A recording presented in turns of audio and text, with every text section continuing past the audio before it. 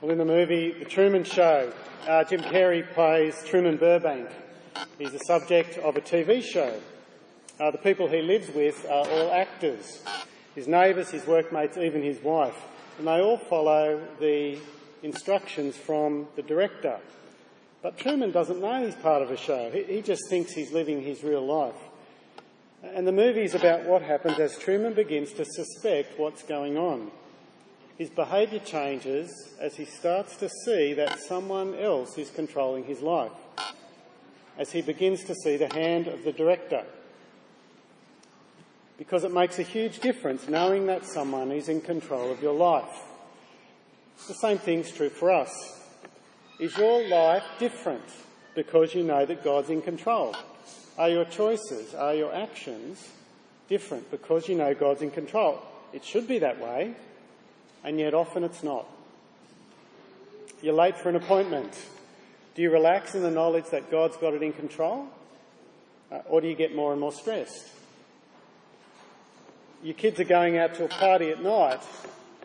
Do you trust them to God's care? Or do you worry about whether they'll be okay? You're waiting for the specialist report on your medical condition. Are you confident that God is looking after you? Or do you lose sleep worrying? Our choices, our attitudes should be different because we know God's in control. That's what Ruth 2 is teaching us about. It's about God's control or his providence. The Heidelberg Catechism 27 answers the question, what is God's providence? It gives a great answer. Let's have a look at it together. It writes, God's providence is his almighty and ever-present power, whereby he still upholds heaven and earth and all creatures, and so governs them that leaf and blade, rain and drought, fruitful and barren years, food and drink, health and sickness, riches and poverty, indeed all things come not by chance, but by his fatherly hand. That's great, isn't it? And you can see how if you actually knew that and lived that truth, it'd make a difference, wouldn't it, for how you lived and the choices you made. The way the story of Ruth describes it is that providence is often subtle, though. It's difficult to notice God's hand. In the story of Ruth, we don't read, and then God did this, and then God made such and such do such and such. We don't read it that way. God is rarely mentioned. In this chapter, he's only mentioned in prayers. And so we need to look carefully for his work. But I guess the reality is that's just the way God often works in our lives, isn't it? It's not in the super obvious miraculous. It's in the subtle. It's in the everyday. And so we often need to look for God's hand with the eyes of faith. So let's do that as we look at the story of Ruth. Let's keep our eyes open for God's hand. Well, chapter 2 begins with a secret. Normally a good story keeps the secret to the end, but here we get let in on a secret that the characters don't know. We get let in on early. We get to see the way the director sees things. Look at verse 1. Now, Naomi had a relative on her husband's side from the clan of Elimelech, a man of standing whose name was Boaz. Now, Ruth hasn't met him yet, but we know this is the guy we need to watch out for. He's going to be important. We get to see something of the way God sees things. Ruth and Naomi just see their everyday circumstance, but we get to see it from the beginning. When Ruth and Naomi make decisions without knowing what will happen, we already know.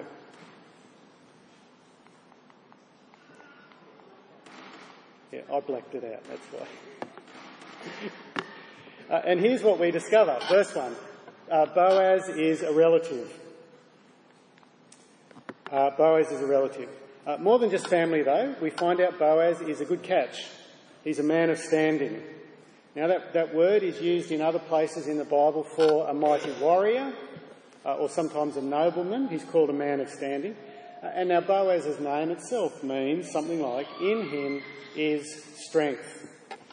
And before the chapter's finished, we're going to find out not only is he a man of standing, he's rich, he loves God, he treats his employees well. Oh, and by the way, he just so happens to be single. He's a man of standing, all right. You don't find them like that very often. Well, that's verse 1. Keep your eye out for Boaz. Verse 2, we head back to Naomi and Ruth. Remember how chapter 1 finished. They've got no money, there's no family, no food, and there's no welfare system. But there is plenty of barley. It's time for the barley harvest. The only problem is none of it's theirs. In Israel, the closest thing to a welfare system is found in Deuteronomy chapter 24. In Deuteronomy 24, it describes that harvesters, they're commanded to leave whatever they drop for the poor, for the orphan or for the widow or the foreigner, so that they can come along and they can glean, they can pick up whatever's been left behind. Isn't it lucky that Ruth and Naomi have arrived at just the right time, just in time for the barley harvest? But then again, they'd also need to be lucky enough to find a field and a farmer where there are not too many other gleaners who can share it with. Well, as luck would have it, that's how things turn out. It's interesting, isn't it? We say lucky, and yet we know that it's more than coincidence. And yet the story of Ruth seems to put this in inverted commas, this idea of coincidence. Have a look there at verse 3. So she went out and began to glean in the fields behind the harvesters. As it turned out, she found herself working in a field belonging to Boaz. It's perhaps a bit more literally something like, it just so happened by chance. The King James Version puts it rather quaintly when it says, and her hap was to light on a part of the field. We don't use that too often, do we, anymore? It was her hap. It just so happened. Now, there's nowhere else in the Old Testament that puts things just like that. From Ruth and Naomi's point of view, it's like luck. It just so happened. It's a random event, and yet we know better because we already know from verse 1 about Boaz.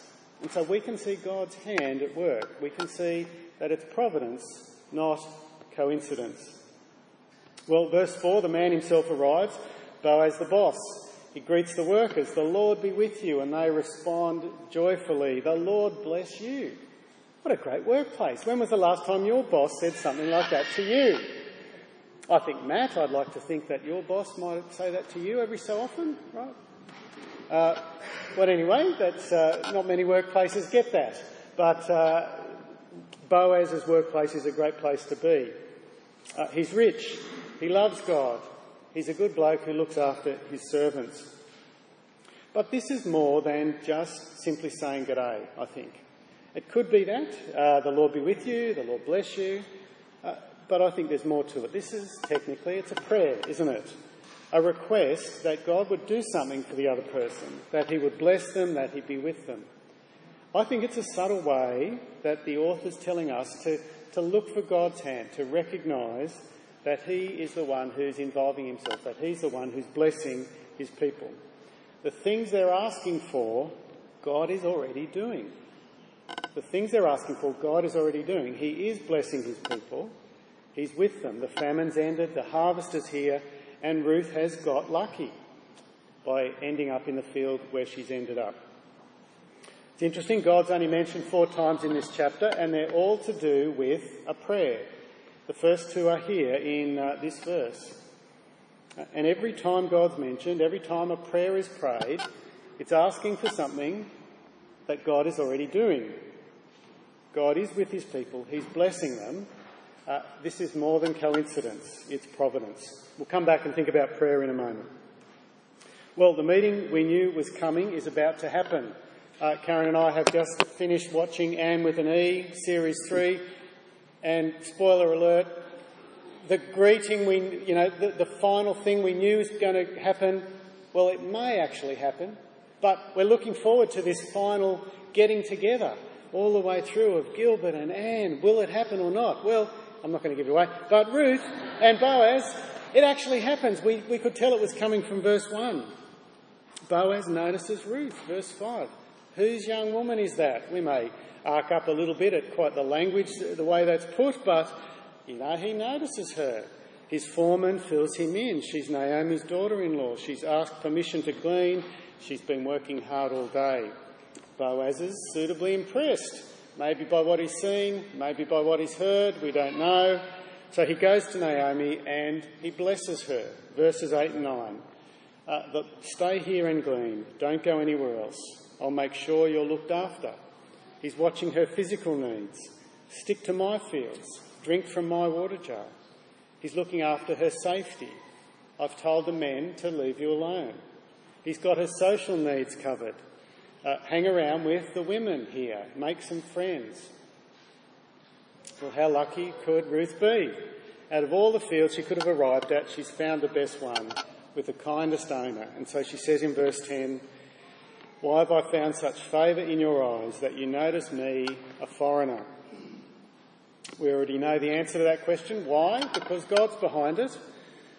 Boaz goes on and says, "Well, I know all about you, how you've been widowed, you've stuck by your mother-in-law, you've shown her kindness." And then he blesses her in verse 12. "May the Lord repay you for what you've done. May you be richly rewarded by the Lord, the God of Israel, under whose wings you've come to take refuge." And once again, it's a request. Boaz is making a request of God to do something we know God's already doing. God is rewarding Ruth for her faithfulness. He's looking after her, providing for her, and he's doing it from the hand of the person who's praying that prayer. God is providing from the hand of the person who's praying the prayer. Boaz not only prays for God's blessing, he gives that substance. He gives that prayer hands and feet. He provides the means by which God blesses. Now, that's not the only way God works in prayer, but it seems to happen fairly often. That God will move you to pray for a need, but at the same time as moving you to pray, he moves you to do something about that need. You pray for missionaries, that they'll be supported. And then God moves you and you think, well, I can probably help, and I can send an email and I can ask how they're going. You pray that a sick person will know God's comfort, and then after you think, well, I can phone them up and ask if there's anything I can do to comfort. You pray for school scripture, or you pray for the financial needs of church, and God will work in you to get you thinking about how you can be an answer to your own prayers. I wonder if you can think of ways that God has worked that way with you and your prayers. Well, it works that way with Boaz. He prays that God would reward Ruth for her loyalty, and then he helps to do that from verse 14. He offers her lunch. He even serves her. It's a little like the boss cooking lunch for the new work experience kid. And there's even some left over for Ruth to take home. This guy's gentle and kind and generous. And as we hear about Boaz, we can't help comparing him to what's going on all around. Remember the time we're living in. This is the time of the judges, when it was the law of the jungle and everyone did what was right in their own eyes.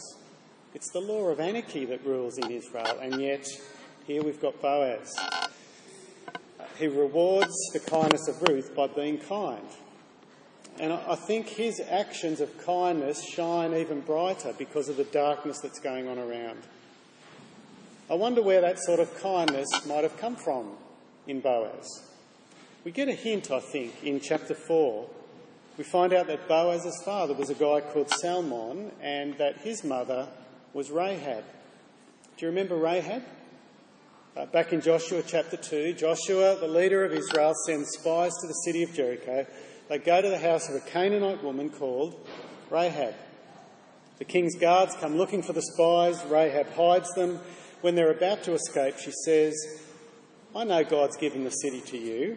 When you conquer it, promise that you'll show kindness to my family, because I've shown kindness to you." Do you know what that word for kindness is? It's hesed. It's the covenant faithfulness word, the loving kindness word, the word God uses to describe the way he deals with his people.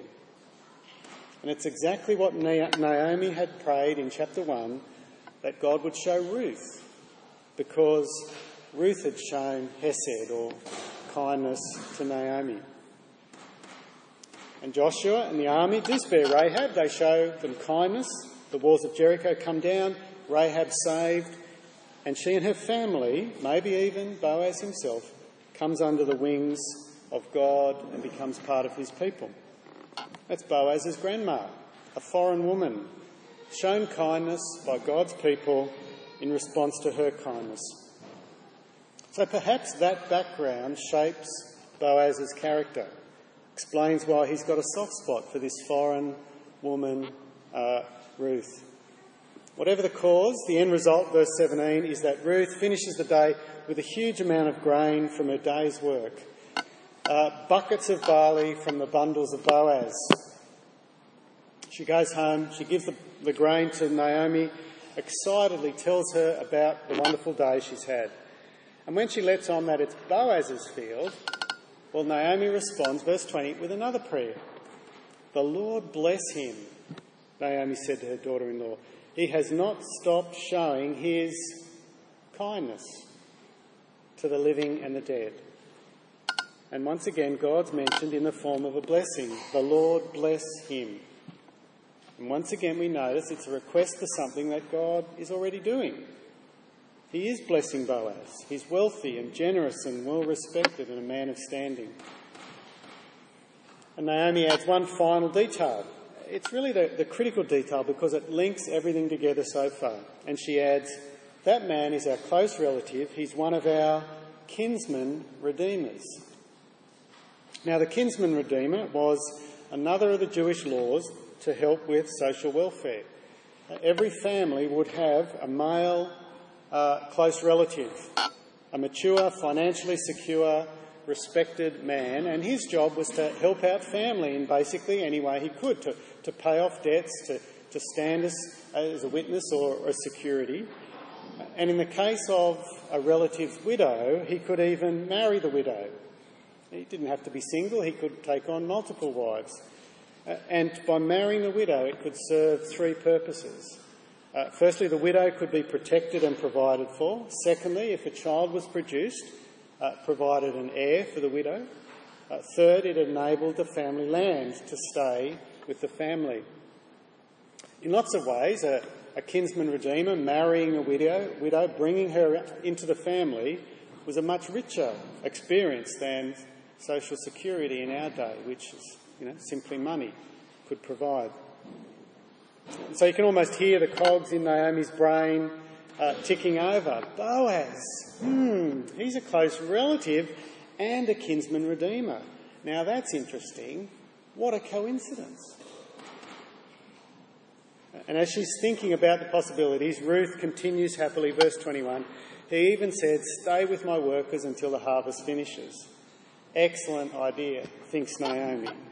Verse 22, and so verse 23, Naomi stayed close until the barley and the wheat harvests were finished. And so the chapter finishes. The story finishes for today. Ruth's kindness has been rewarded. God has shown her kindness and answered Naomi's prayer from chapter 1.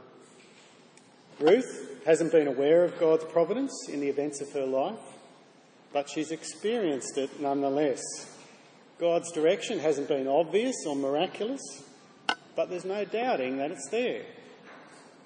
And as we hear the prayers for God's blessing, we're reminded who the real director is, that it's providence, not coincidence, that brings these events to pass. God's purposes are being worked out.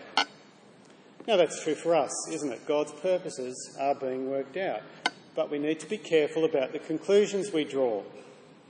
Yes, good things are happening to Ruth in this chapter. She's been kind, and so God is showing kindness to her.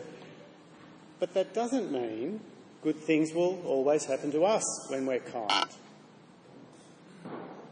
Don't forget chapter 1. Don't forget Ruth's story began with her husband, her father-in-law and her brother-in-law all dying. She's been through famine and a long journey. Things haven't gone well. She hasn't been faithful because God's been good to her. It's more accurate to say she's been faithful despite not seeing God's goodness. And I think that's where we really need to be copying Ruth. It's easy for us to trust God when things are going well. But when things start to fall apart, will we continue to trust him? Good things, as we define them, will not always happen to good people. God's purposes are not always that things will go well as we understand well. You might say, hang on, David, what about Romans 8:28? All things, God works all things for the good of those who love him. What about that? Well, yeah, you're right. But let's go on and read what comes after that as God defines what good means. Romans 8:28 begins, we know that in all things God works for the good of those who love him, who've been called according to his purpose. For those God foreknew, he predestined to be conformed to the likeness of his Son, that he, Jesus, might be the firstborn among many brothers. That's the good that God is working in his world, that we become like Jesus and he becomes a brother, and that we resemble him as brother to brother. That's God's point of view for what good is. Things will happen to make me like Jesus, and that I be presented on that final day glorified in the likeness of Jesus. So maybe being late for your appointment will produce in you things that will make you like Jesus. Patience. Perhaps having more bills than money will cause you to trust Jesus more and to love money less. Maybe your kids getting sick or hurt will teach you something of the love of your Heavenly Father. Perhaps an illness will make you recognise that God's grace is sufficient for you, and that it's in your weakness that God's strength can be seen. Maybe failure will teach you humility. Maybe chronic pain will teach you to long for Christ's return in your resurrection body. That's the big picture. The director's view doesn't necessarily involve your good being financial abundance, or emotional stability, or relational security, or automotive reliability. The big picture is not every little thing working out right for you, and it doesn't mean that you'll necessarily find out why things happen.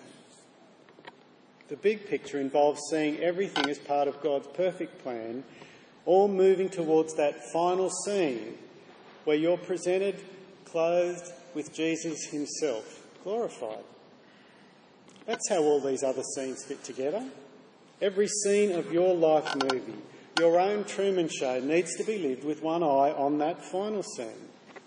Your life will be lived differently when you know that someone's in control, moving you towards that final scene. That's providence. Let me finish with question 28 of the Heidelberg Catechism. If we can get the screen working again. Can you tap it maybe to get this?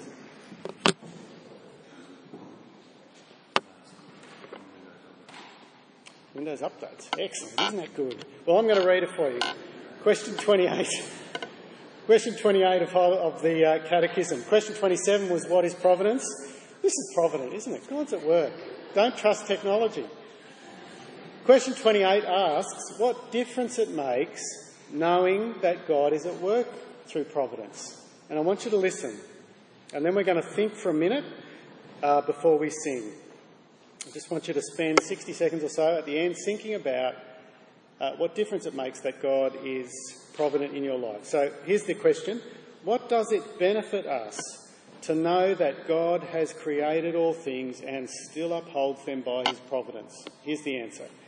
We can be patient in adversity, thankful in prosperity, and with a view to the future, we can have a firm confidence in our faithful God and Father that no creature shall separate us from his love, for all creatures are so completely in his hand that without his will they cannot so much as move.